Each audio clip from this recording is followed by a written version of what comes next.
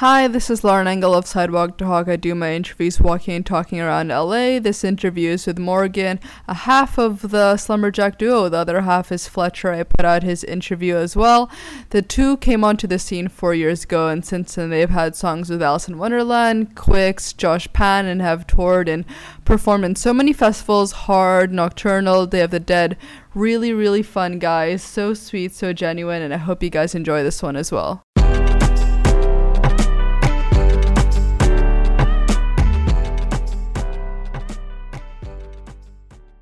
Hey guys, today I'm here with Morgan. Hello.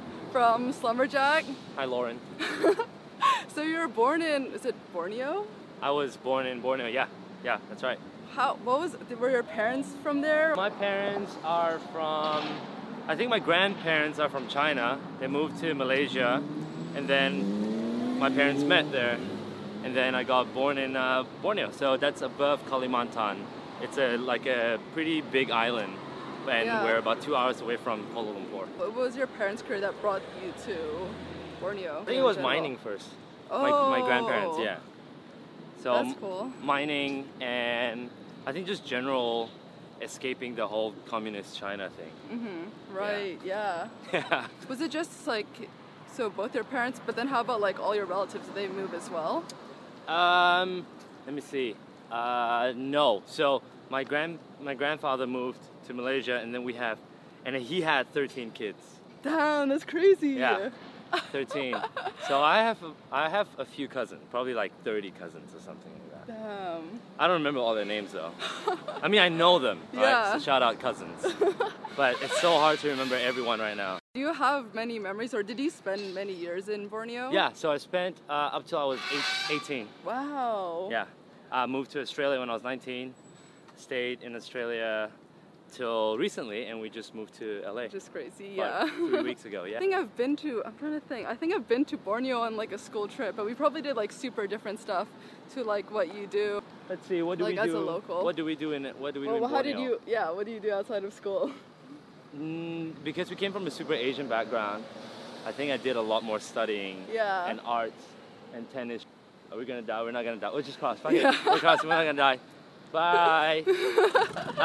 No, okay, so basically I go to school, school starts at 7:30, we finish at 4 p.m.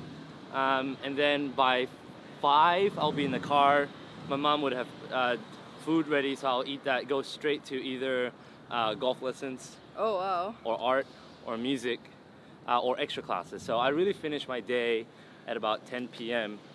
So I just go to bed and I wake up and repeat. There are days where I wake up a lot earlier, so my dad would wake me up at like 4 or 5, and we would play golf, and then after golf I'll go straight to school and start my day at 7:30. Were you competitive? Yeah. Oh wow! For like how many years did you do a lot of competitions? I did debate competitions. Oh my god! I did theater, like drama. I did a lot of sports. I was the house captain. I had to play a lot of golf. My dad enrolled me in a lot of competitions as well. What else? Rubik's Cube things, chess. Really? Competitions? Yeah, I just gotta do all of it. Gotta make your family proud. Yeah. How do you describe yourself back then? Boring. Really? That's all I did. But you do a lot more than the average kid, though. No, I think I do about the same as an average Asian kid. Yeah, Asian. Yeah, that's the right? thing. But let me see, what else? I did force my parents to let me learn the piano. Oh, really? That's a weird one, right? Yeah, because normally Asian parents usually Asian parents would force you to play a certain instrument. But I saw a kid play the Godfather's theme when I was, I think, 10 or 11. And it took about a year or two to convince my parents that I want to learn how to play the piano. That's so rare, and they're pushing you to do other stuff. Yeah. So my dad was like, okay, if you're going to learn the piano, you're going to have to drop something else, right? I go, no, we don't have to. We just have to add on. I don't have to, have a lot of time. And my dad goes, all right, prove to me that you can get 400% on 4 units. So 100% on 4 units in high school. And the rest has to be A's, so above 80%. So on top of that, I need 400s. Yeah. And I had to maintain that for every month to continue my piano lessons. If I dropped that level of I guess academic qualification, I stopped the piano lesson for that month. What? So I proved them enough. After 6 to 8 months, I think, my dad's like, okay, you're not in this just to like screw around, so you can continue your lesson. Why were they so hesitant about piano? That's like the most PG thing you could do. I know, but he was like, because at the time I was doing taekwondo already. Yeah. It's like if you're gonna do piano, you have to quit taekwondo because that's bad for your knuckles. Oh, to play competitively, okay, right? And then he goes, if you're not doing taekwondo, you're not going to be fit enough to play good golf. So I mean, this contradicts, I guess, to him. Right. So he's not about not playing piano. Yeah. It was more about him trying to make sure I can do everything and compliment all the stuff I'm doing at the same time. But I guess they were pushing you in a really academic way then. Yeah, we didn't come from a family with a lot of education. My generation was the first generation to do tertiary studies. Oh wow! So me, my sister, and my immediate first cousin, we are the only ones that got actually finished high school. Wow! And then gone on to do other stuff. Yeah. Everyone else kind of just did the whole tradey thing and just kind of came up as they learned. As I grew up. So it was kind of tough. But I remember my dad telling me stories about, when they first moved here, he was selling rice cakes on the street. And then this one guy was so mean to him. He was a kid and told him he'll give him $1 if he could eat all the rice cakes he had on his table. Yeah. So my dad tried to eat the whole thing to get $1. Wow. But he couldn't finish it, so the guy didn't give him the $1. And my dad ate half the stuff he was supposed to sell. Oh my god! And then he's supposed to go back to my grandma, and I think he got a beating too. That's crazy though, but from moving on from that to like their careers in mining, that's really impressive. Yeah, so very, very impressive. At some point, I think at one point too, my grandfather started as a taxi driver. Yeah. As well, yeah. I think I read somewhere that they listened to a lot of like classical music, or like what kind of music did you grow up listening to, like that they were playing? My dad listened to a lot of like just typical old stuff, like old people music, like Air Supply. Old people music. Air Supply. Who else? That's no. And then he started listening to this pianist, Richard Clayderman. And from there, I was like, oh, I really like the sound of piano. I think that's where it started building. And it was just piano and world music. My mom would like to play Tibetan Buddhist chants in the car. And Hakka too. So Hakka is it's in the province in China. I think Foshan, and she would have CDs of those monks or temples, and she would just play that. Yeah. Do you think that influences the music you make now?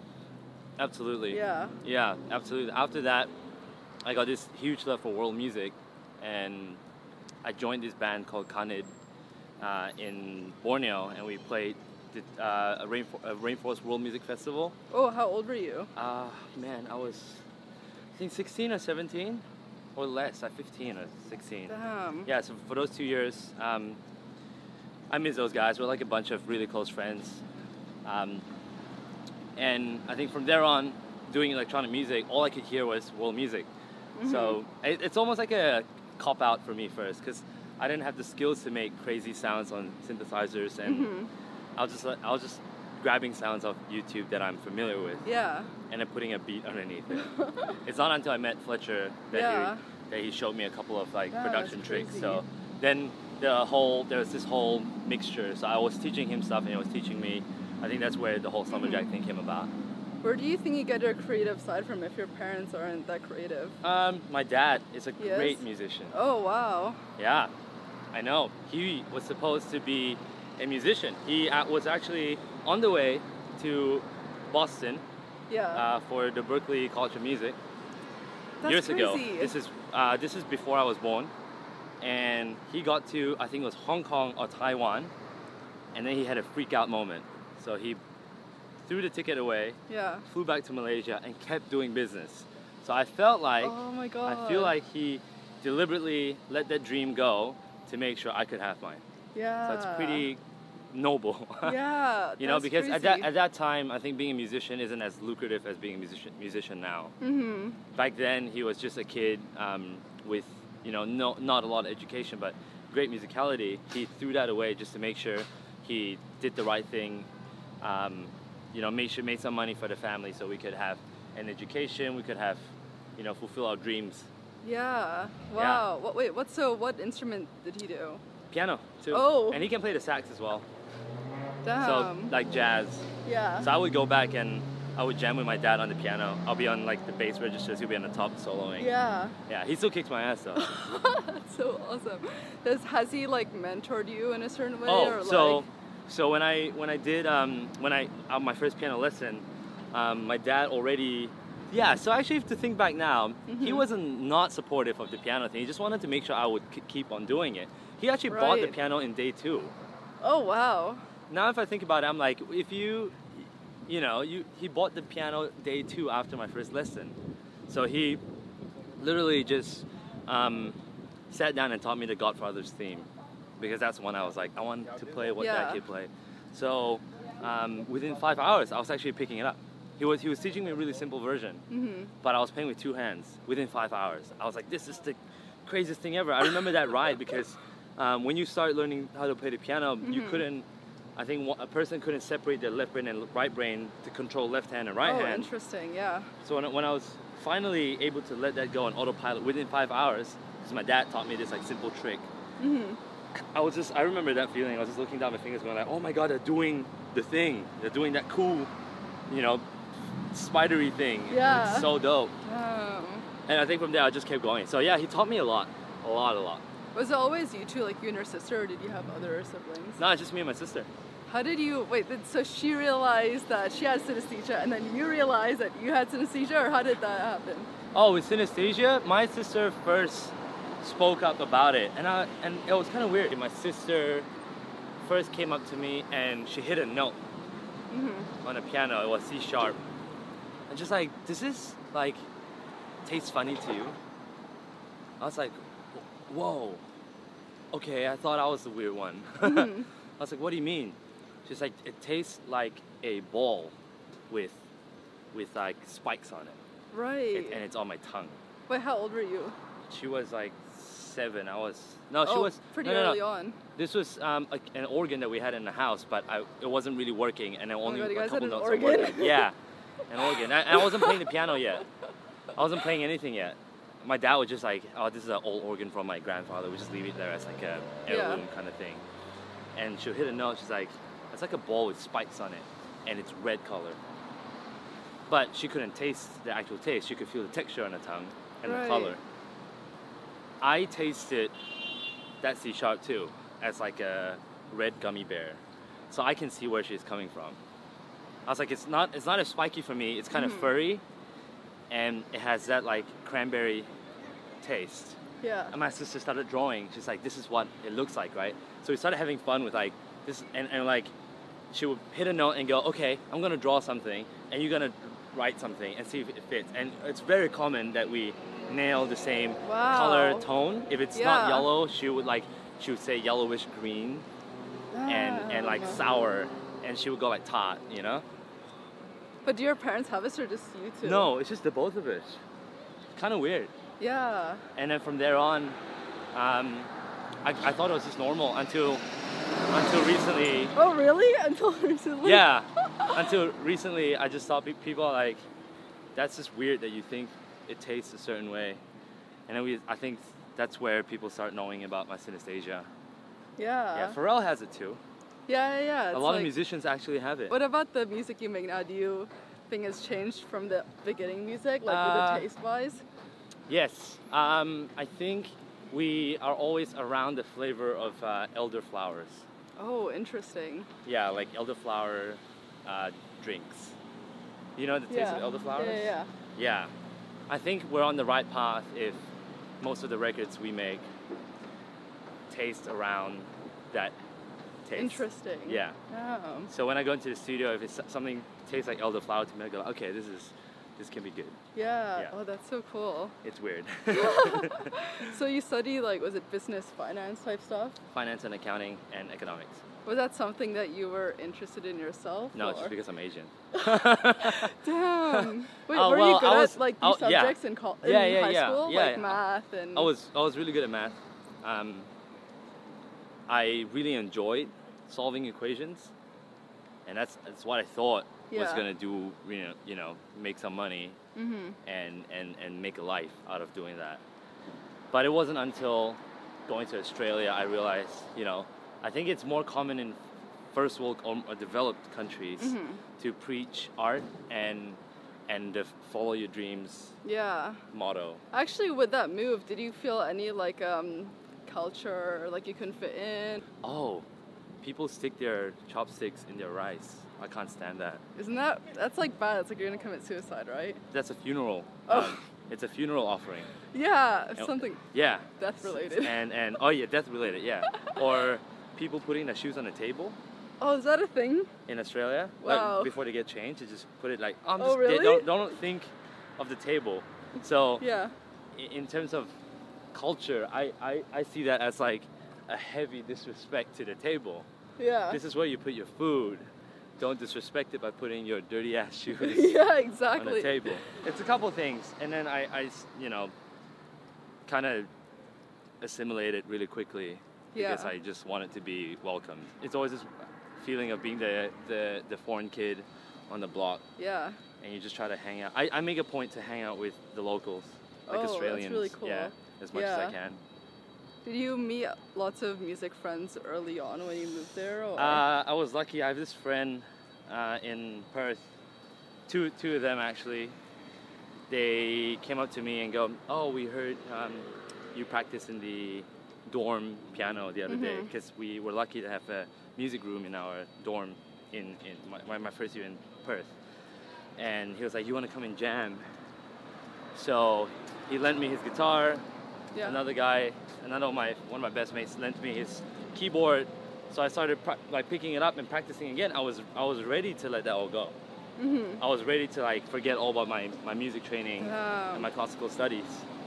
So it's very lucky, and I feel really blessed for them to, you know, it's such a simple gesture just handing me the guitar. I was like, oh shit, I can play something again. Yeah. So I started practicing, and from there on, we just started jamming together. We did weddings, like as in play and sing. Oh my God. No, playing, like covering like, you know, Jason Mraz and what's that song again? All the other kids with the pumped up kicks and better run. Yeah, I remember that song. We were just covering those stuff, and it was super fun. And then from there on, it was like just straight up. They were like, "Oh, you should just pursue music." So I just kept going. Did you put out stuff before Slumberjack under a different name? Yeah. People gonna find it? Actually, interview yesterday, I actually found out. I tried to delete everything of the internet, but they found out anyway. I actually put out some like electro big room remixes of like, I think it was a Laid Back Luke track. There was a Skrillex track that I really enjoyed. Oh, it's Make It Bundum. That's the Damon Marley one. Yeah. I think, yeah, and no one heard of it. It's that bad. It's so horrendous. It's only after I met Fletch we started to... You never tried to push yourself to like even like send to music blogs and stuff? No, because I know it's not good. I needed to walk before I could run. Yeah. So it wasn't good at all. It really sucked. But there were moments where I really didn't know what I was doing. I didn't know what a reverb was. Until I met Fletch. He goes, all I could explain is that sound, once you apply reverb, you instantly add powder to the taste. Interesting, yeah. And he goes, oh, okay, that's diffusion. You put that sound in a room, hence it sounds like it's in a room. That's what a reverb is. And from there, things start clicking for me. I wasn't listening, I was tasting. Oh. You know, yeah. That's the weird thing. But you graduated with your finance degree, right? And you were starting to intern at Ernst & Young. Yes. Was that right after graduation? Right after, I was given the offer to take an internship, and I decided not to do it on the day of the interview. Oh my God. I was like. But your music got into already a certain point already, right? We were going to the second electronic music conference in Sydney. we were given the spotlight artist position, like it's like a title, like a delegate. So I was like, oh, this could mean something. Screw this interview. I can always come back. Yeah.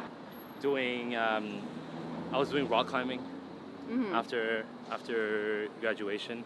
I didn't want to get into a job. Oh, like full time? Like yeah. Wait, yeah. Like as a hobby, or did you teach it? I started teaching it. Oh, yeah. wow. So I started climbing full time and I started teaching it at just a local climbing gym. That's all I was doing. And then from there on, I did a Perth DJ competition, and I went on to win it. And I found out that Fletcher won the year before I did. Wait, so how did your friends teach you DJing, or you taught yourself? I taught myself how to DJ because I was DJing not with your typical equipment. I bought a launch pad, which is something with like a lot of buttons, and I learned how to connect that to the computer with Ableton, and I was doing like live triggering, and I was drumming on stage. Oh wow! I thought that was what DJs do. I really thought, because that was like my first thing. They were like, you need to play this kind of music. You got 20 minutes. You got to cover these genres. I go, okay. If I'm just gonna go up and press play, is that playing? Because I came from the heavy playing background. I was like, and I didn't know. It's too easy for you almost. It's not too easy. I literally thought there must be something else DJs are doing on stage. Yeah. And there is a lot that they're doing, like reading the crowd and choosing the right songs, but I was so engulfed in the whole I gotta play. Yeah. I literally chopped up all the songs I knew and I did a mashup on the pads. And then from there on, they couldn't judge me based on your typical DJing criteria, so they just, I think, let me have the championship. Yeah. Or the winning. That's so funny. It was like a blessing in disguise. I remember the first day I got there, and I was on day 2 on the competition. On day 1, I walked to the balcony to see what they're doing. I was like, oh shit, I really messed this one up. This is not what they're doing. Maybe I should, and I didn't know how to use the equipment at all. I was just like, okay, if I get kicked out, I'll get kicked out. Just do it. What did your parents think of all this? And like, I guess becoming full-time musician. My dad initially was like, are you sure? Like, this is exactly what you want to do? I go, I'm very, very sure. And I think that's all your parents want to know is whether you're going to commit to it and are you going to be okay. Yeah. So I go, just give me a year. If our music doesn't get out and get us our first like check for money for living, I would quit and I will get a normal job. I'll get a regular 9 to 5 and I'll quit. Give me 1 year. And you did it. Yeah. I was like, shit. By the time I said that, it was like 4 months in and we had to still put our music out. And then we got signed to a label and our management picked us up. And from there I was like, oh my God. Finally. At least you did what your dad set out you to do. Yeah. And now we're in LA. Yeah, and moved here. We all moved here.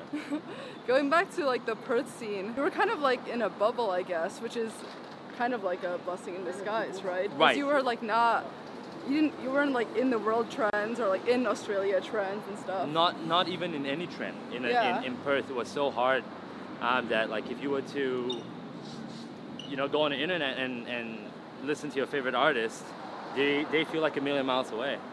So you kind of have to develop your own style. Yeah. So I think in Perth we have a few artists. We've got Taku. Yeah.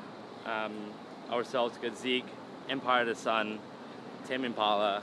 Like these guys are all special in their own right. Yeah. Which I feel it's a lot to what do you say? With regards to the cultural difference. Because we're so isolated. Yeah. But also like people in Perth, I think they're like into different type of stuff like drum and bass or like more band stuff, grime. They love grime. Yeah. Was it hard like to find your own like local base, or did you like really quickly go like international like Australia fans? In Australia it's tough. Even like not just being from Perth, just in Australia, like being in Australia in general. Because fans there are spoiled with a lot of good quality musicians and artists.